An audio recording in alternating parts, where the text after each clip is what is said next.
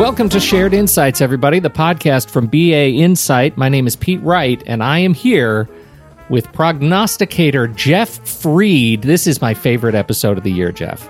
I'm glad you love it so much. I will tell you that besides prognostication being a mouthful, I'm always a bit nervous about making predictions because I'm not magic. I can't truly see the future. I'd appreciate it if you'd not disabuse me of my opinion of you. I don't mean to shock you with that. You're shattering my worldview.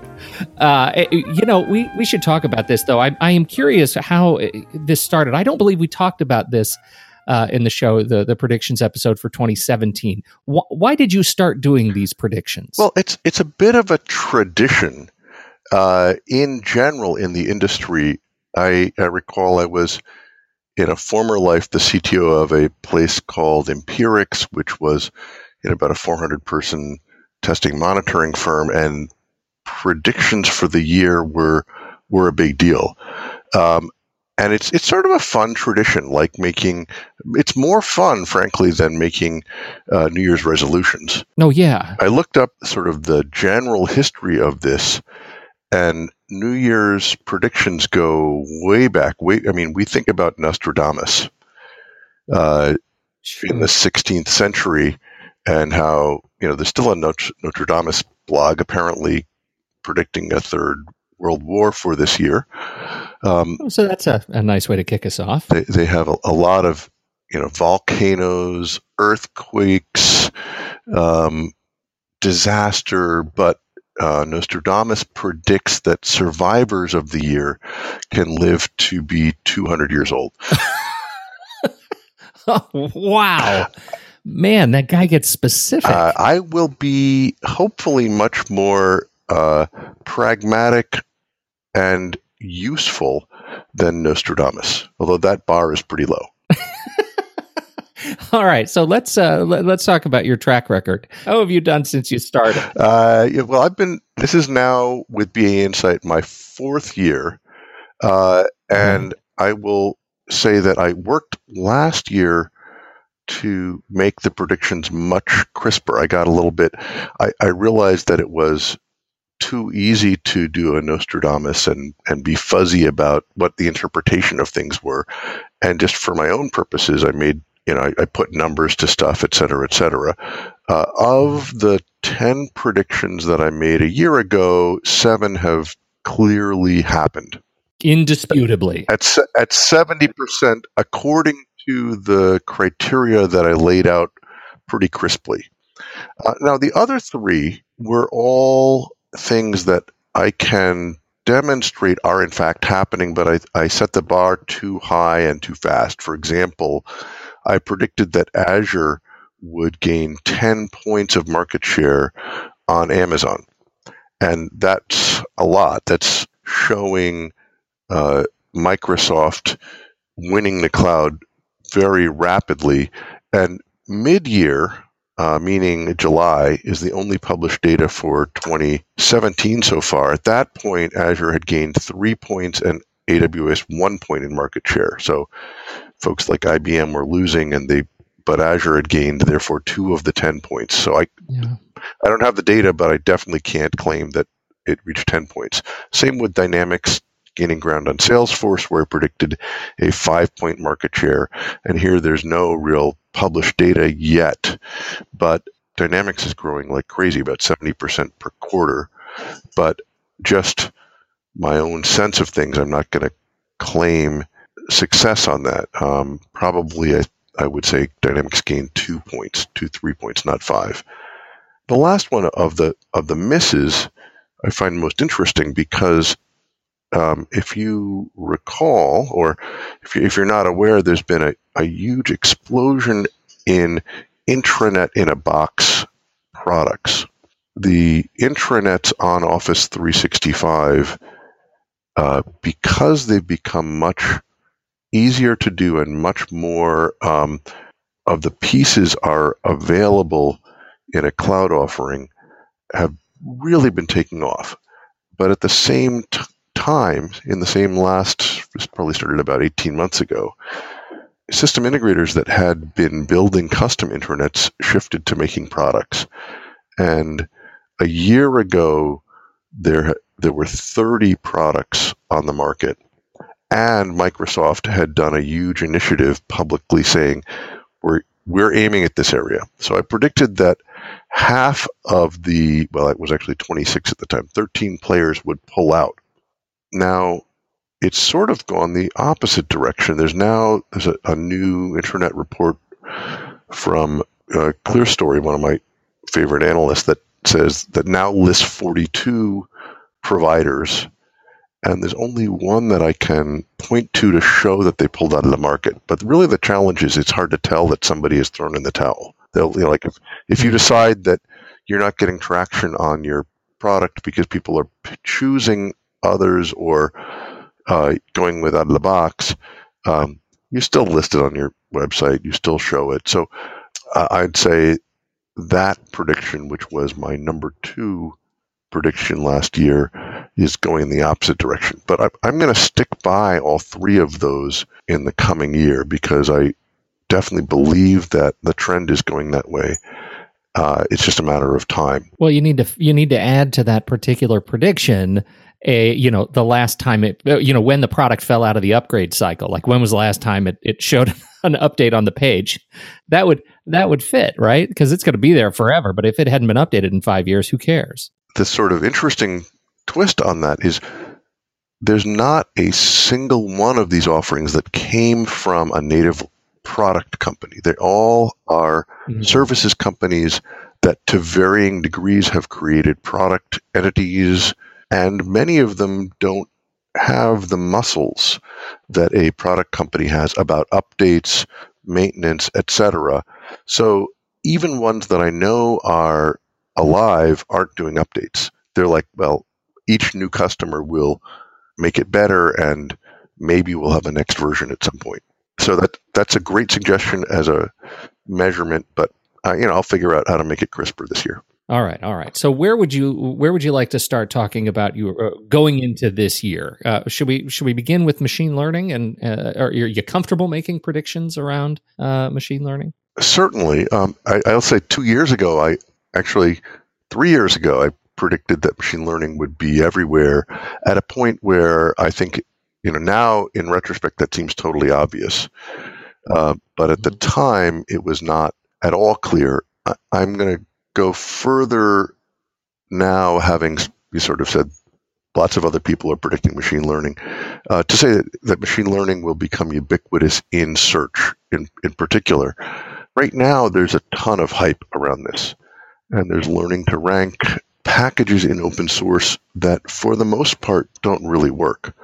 The promise of machine learning for learning about content, learning to rank, as well as learning user behavior and therefore making search and discovery better is becoming real. And when I say ubiquitous, I'll mean you won't field a new search or discovery application without an element of machine learning by the end of the year. That's fascinating. I've been thinking about that since, as you say, 2-3 years ago, we started talking about machine learning in this light, and it almost feels like, as you say, it's obvious, or in hindsight, with the gift of hindsight, it's obvious. In many respects, the field is less clear now because we're at the top of the hype cycle. So it seems predictions could even be more dangerous. I think this is a bold step. I spoke at the AI conference in December, and many of the speakers were predicting a backlash, that there was going to be, the hype was so huge that there'd be essentially it's like a market bubble would pop, and people would become disenchanted with the application of this technology in some areas. And that's feasible.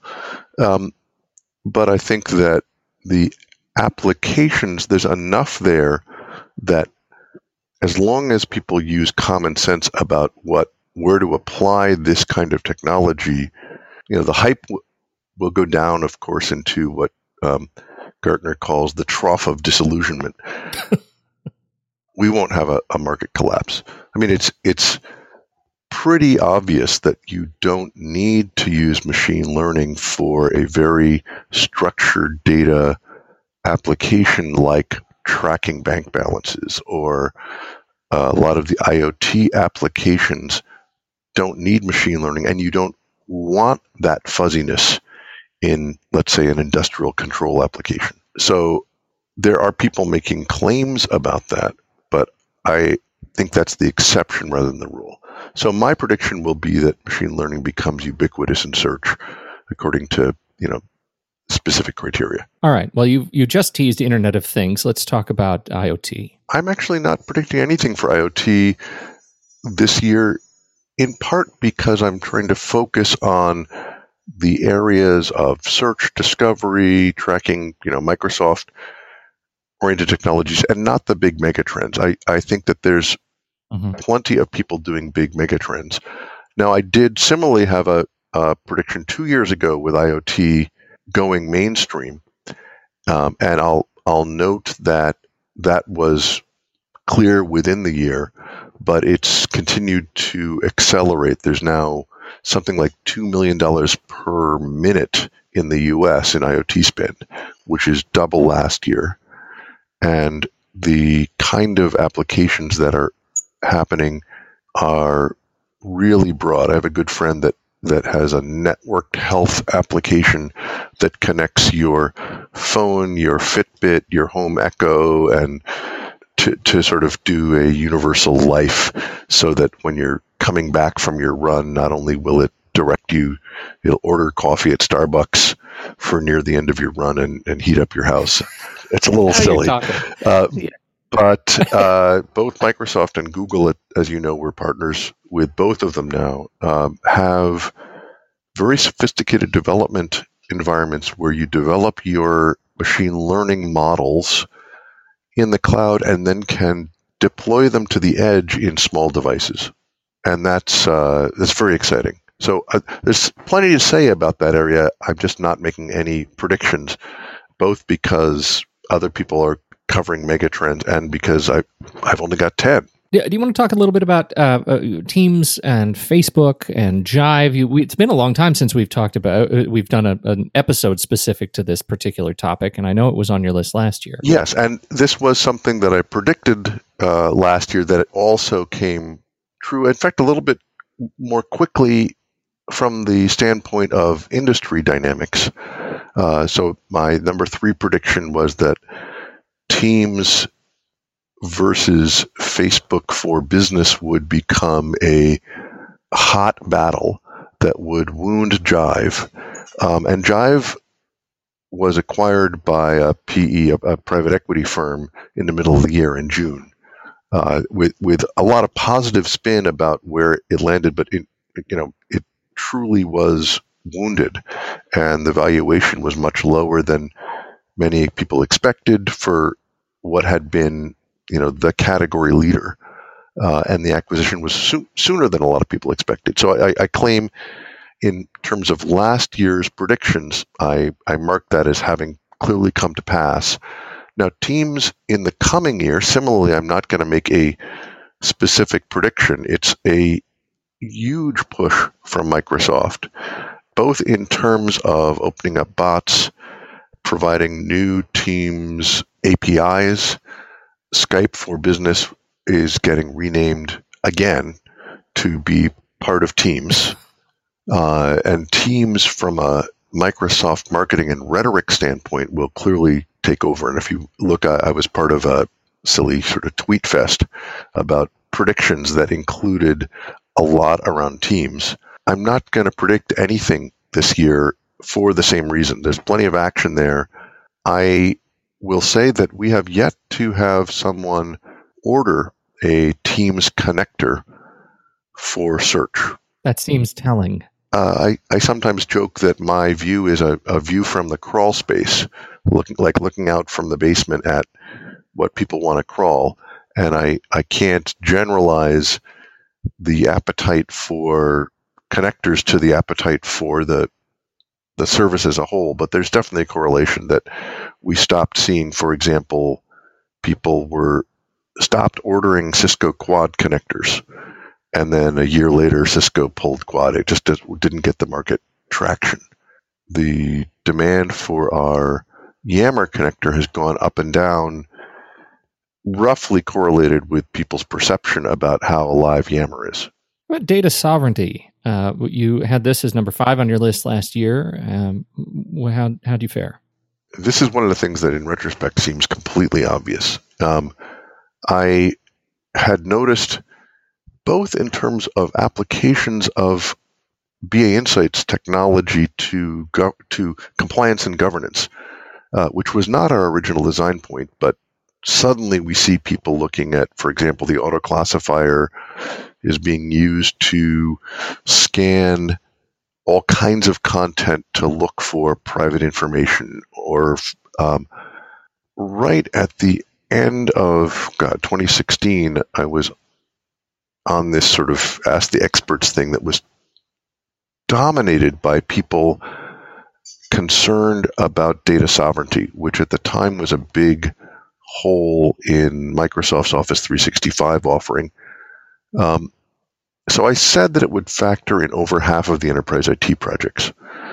And the best I could tell from analyst research at the time was that it was at about 20%.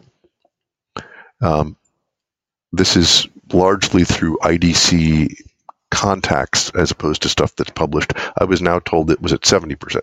So that happened much faster than I expected. And part of it is this GDPR, General Data Protection Regulations in the EU, is coming up this coming April. And enterprises are getting scared. People are unprepared. It's starting to rear its head in a tsunami-like way. So again, I'm not making a prediction about it this year. It definitely happened last year. I think it's pretty obvious that this will be a dominant force, and that this year will have some of the weird hype that, if you remember, Y2K had, where there's gloom and doom and Nostradamus-like predictions, but that right.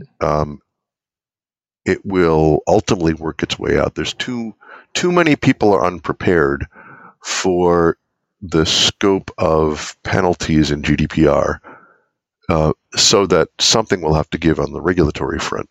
But at the same time, this is going to be a big consideration in almost any new IT project.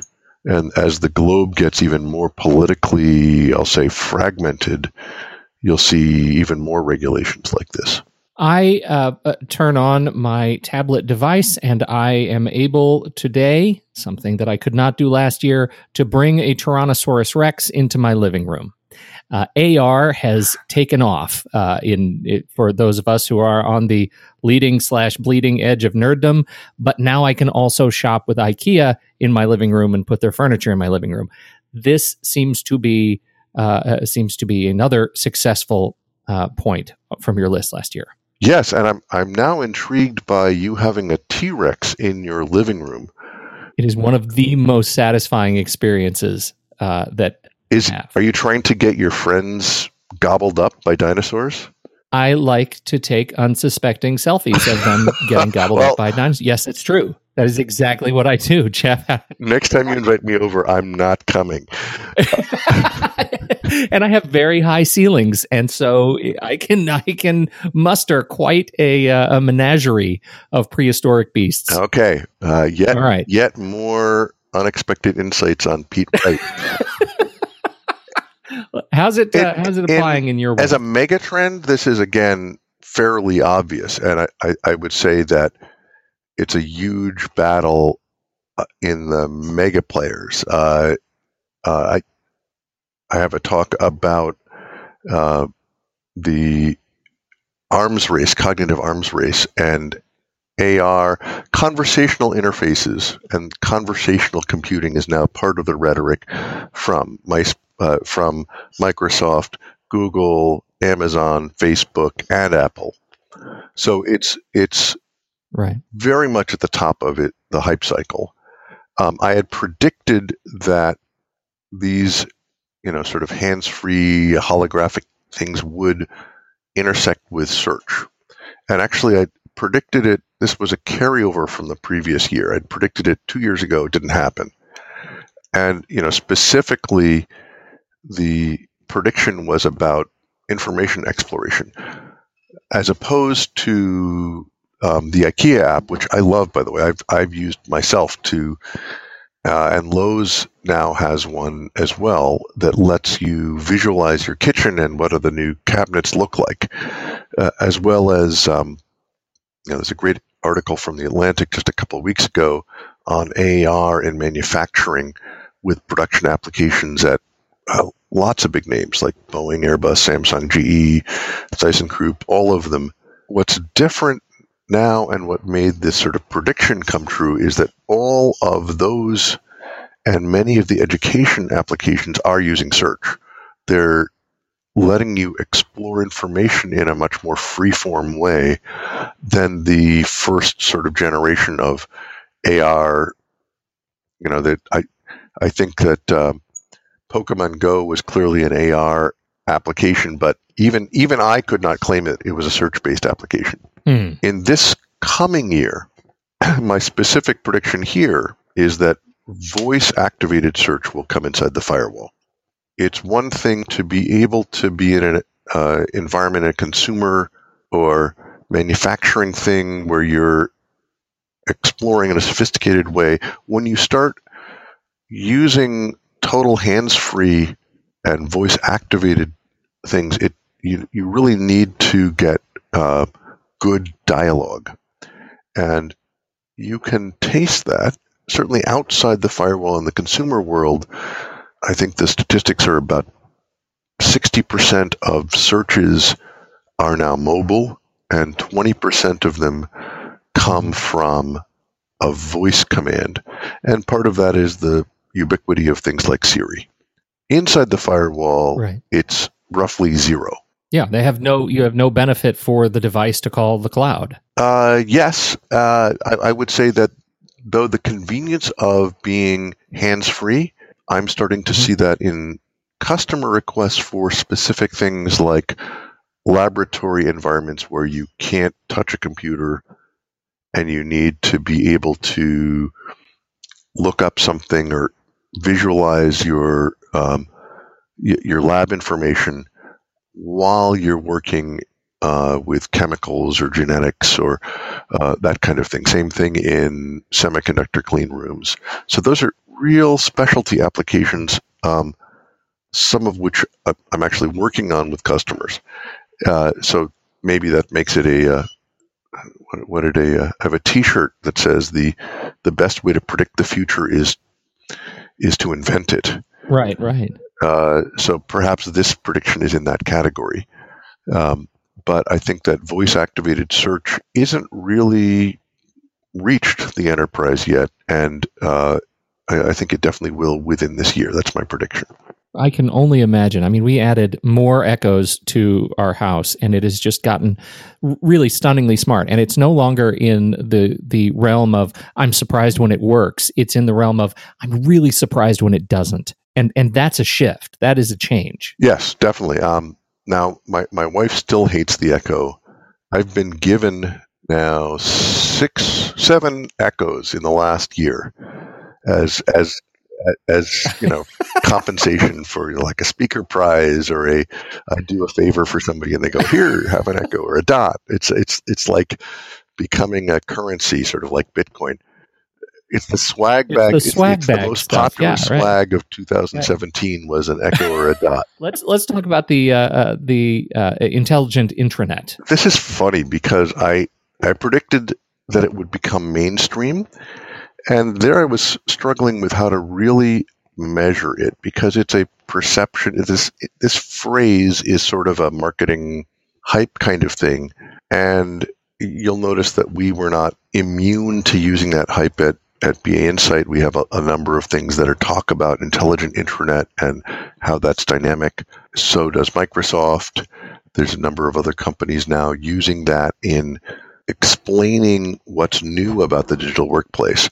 But I made a little set of videos in 2016. I bought a new video camera to videotape my son's auditions. He's a serious trumpeter. And I started taking it to conferences where I was speaking and asking people, what is the intelligent intranet? So I'll put a link to these videos that are on our website. It was very funny because you ask 10 people in 2016 and you'd get 12 different answers from 10 people. So my metric was that if I could ask 10 people what the intelligent intranet meant and have 7 of them say the same thing, then this phrase would have become mainstream. And I actually did that. And this was, I'll say, at holiday parties over this past holiday season. So you know how boring of a conversationalist I am when you invite me to your Christmas party. And your first thing is, wait, let me get my camera.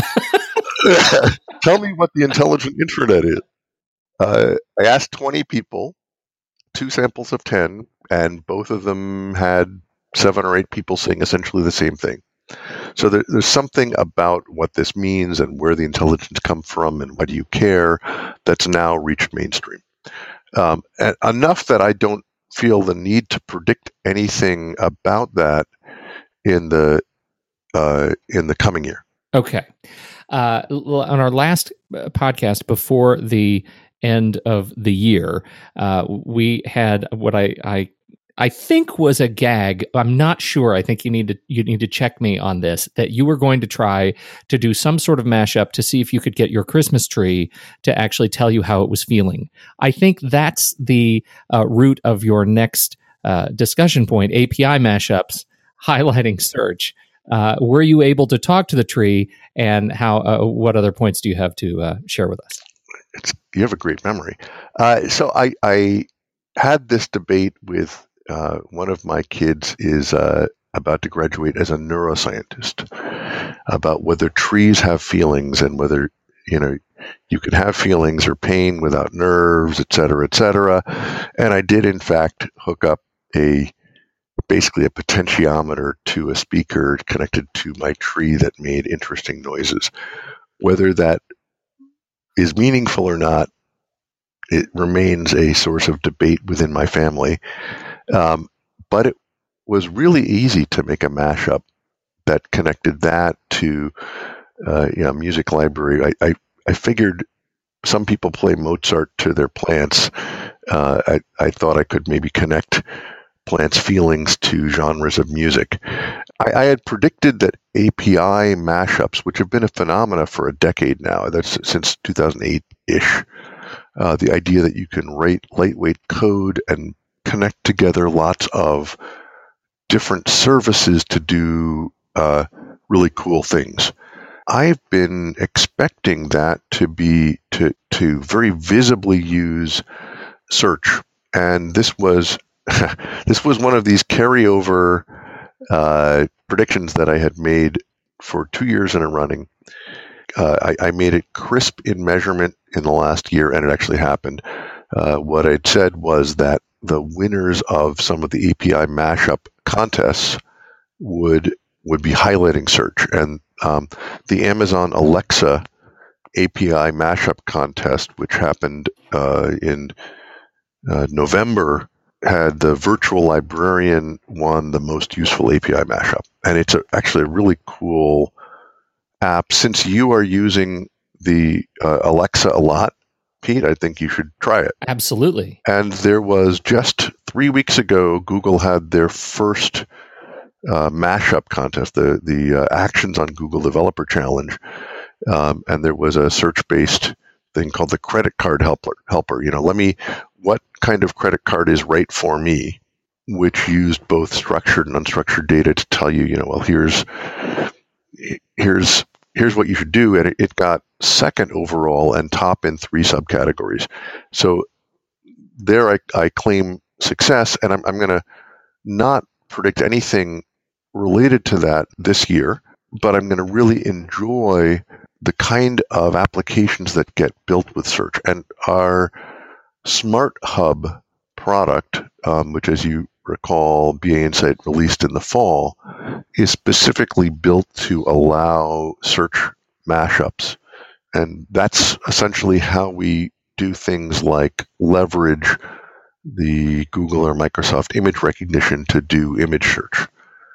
So the same kind of technique, I can smell all kinds of exciting applications. So the fact that these API mashups are finally discovering search as a cool service is gratifying. That is very cool. You have a couple of surprises that hit you in 2017. What surprised you? Top surprise for me was that you have a T-Rex in your living room. You did not know that in 2017, Chad. I will count you as right brilliant if you remember that in our podcast for 2019. Okay. In 2016, there were a number of sort of market changes and acquisitions and things that did, in fact, surprise me. There was a lot less this year, perhaps because I'm wiser or more jaded. But one of the most interesting things to me, which is a sleeper, is that there is a package called Vespa that was open sourced by Yahoo around the end of September.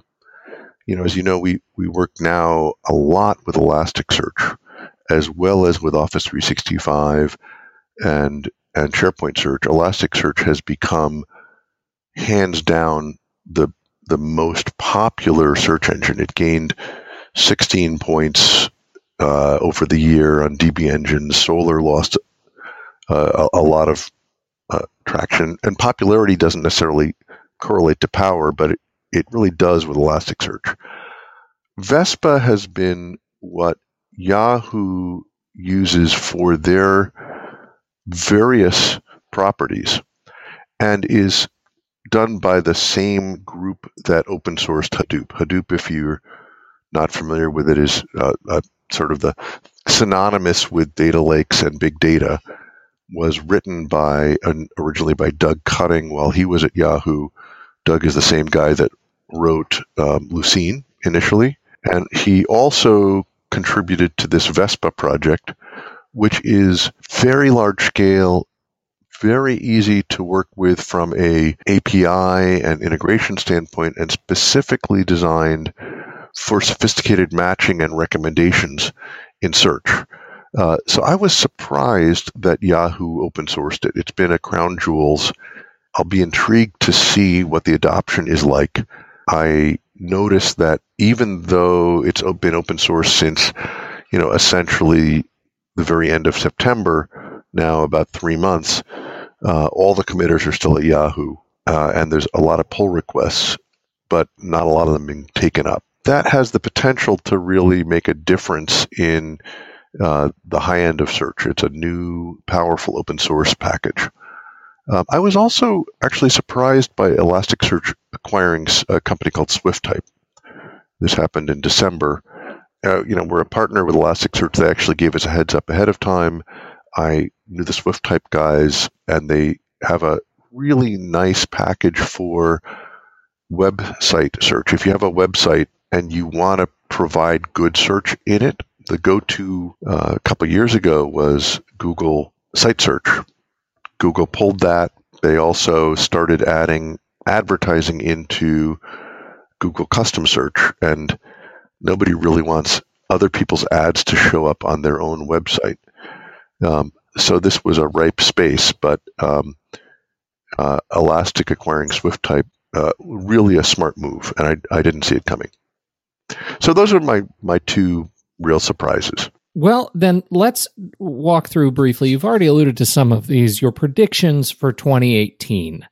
Let's do a little bit of a rapid fire here and talk about your top 10. Pledge around the same time this podcast comes up. I'll have a written form of this as a blog, as I did last year, so that readers who are interested can look at all the details, and readers who have are particularly perverse can hold me to it and give me a hard time. And I think my top one is that hyper-personalization will take hold. Again, specific to search, but it's been well established over the years that tailoring search to who you are and your role is a very effective way to make search better, in a way that providing facets was new 15 years ago is now de rigueur. Personalization really started 5 years ago. It wasn't until a couple years ago that people were comfortable with you and I having different search results. That's now established, and I predict that will go very quickly into something that is super tailored to you, what your behavior has been, what you've been looking at just now, and very personalized. So I'll call it hyper-personalization. We already talked about machine learning being ubiquitous in search. That's number 2. Number 3 is that open architecture for search will gain traction.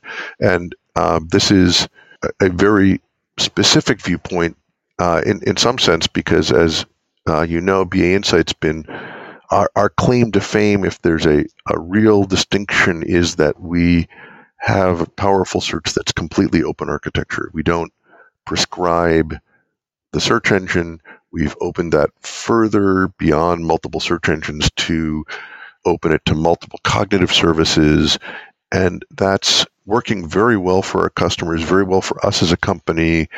I am predicting that other vendors will follow and give us a run for our money.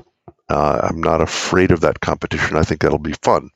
And that this approach will become recognized as a good technique for people that want to have control and some degree of safety against future change. So that's number 3. Number 4 is that Microsoft will splinter their search offerings. I got a lot of questions about this subsequent to the last Ignite. Microsoft, as you will hear on some of the previous podcasts, including guest speakers, came out with some really interesting new search facilities, but confused a lot of people with the lack of coherence. There's now 9 different search experiences within Office 365 alone, not counting Exchange, Dynamics, Teams, not counting the specific siloed services that each have their own search. There's also modern search, classic search in SharePoint, and Azure search. So there's a lot of curiosity in the market for how this will play out. I see it, and I will predict that it will splinter, that there'll no longer really be even a pretense of having Azure search be coherent with Office 365 search. It will be an alternative. And this will also probably be one of those areas where BA Insight will be working actively with customers and with Microsoft to make that come true. Not that I desire to splinter Microsoft's offerings, but I'm very bullish on Azure search in particular. Number 5, we've already talked about a little bit. Yeah, which is that voice-activated search will come inside the firewall. 6, 7, and 8, I'm taking the 3 things which I predicted but didn't come true and saw some trending over the last year, and I'm carrying them forward. And it's arguable whether that's skewing my success rate by just giving things more time, but I had a blog last year where I discussed how that works. It both increases and decreases things. So that's 6, 7, and 8. For number 9, I predict that blockchain-based search engines will appear. And that takes a little bit more explaining. Blockchain is one of those mega trends that you can't not read about if you follow the IT press. And blockchain is associated with Bitcoin, because Bitcoin is both one of the initial contributors to the blockchain open source technology, and also because Bitcoin has become mainstream and gotten a lot of publicity in the last year. But blockchain is technologically a way to do distributed secure transactions. And there's a ton of applications. They haven't yet hit home to search. There's 2 really interesting projects, one that's academic and one that is a startup aimed at consumer search, that are using blockchain as a basis for secure search that's distributed. My prediction is that these will actually come out and be effective. The startup, which was sort of founded mid-year, has a lot of rhetoric that they're going to take out Google, et cetera. But I think that there's been a gap in encrypted search. When you encrypt a search index, it's very hard to do good matching. So security concerns in people that really want highly encrypted environments have a stumbling block here. And that is a gap that I think that blockchain could fill. Number 10 is that big data will give way to smart data. And here I would welcome anyone's suggestions about how to make this crisper and maybe less cute, but big data has become so overhyped as to be meaningless. To the extent that it has a connotation, it is associated with large quantities of data.